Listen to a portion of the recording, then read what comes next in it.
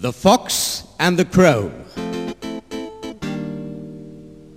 One day, a hungry fox saw a crow sitting on a tree with a piece of cheese in his beak. He thought, I must trick that bird and get the cheese.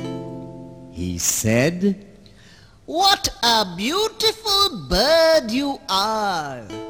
I am sure you have a very sweet voice too. Won't you sing a song for me?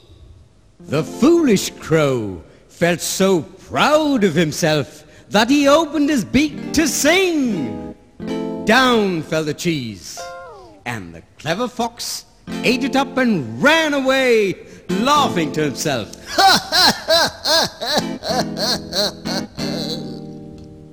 Moral: foolish pride always has a fall.